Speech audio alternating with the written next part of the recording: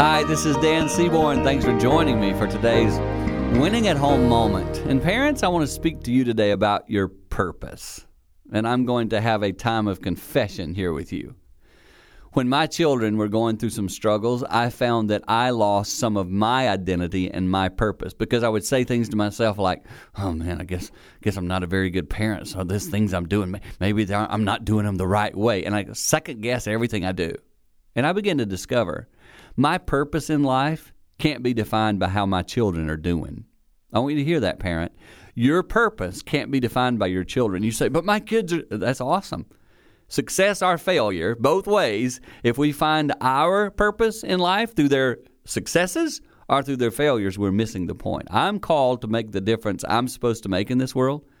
Do that as a parent. And in doing that, you set a beautiful example for your children to follow.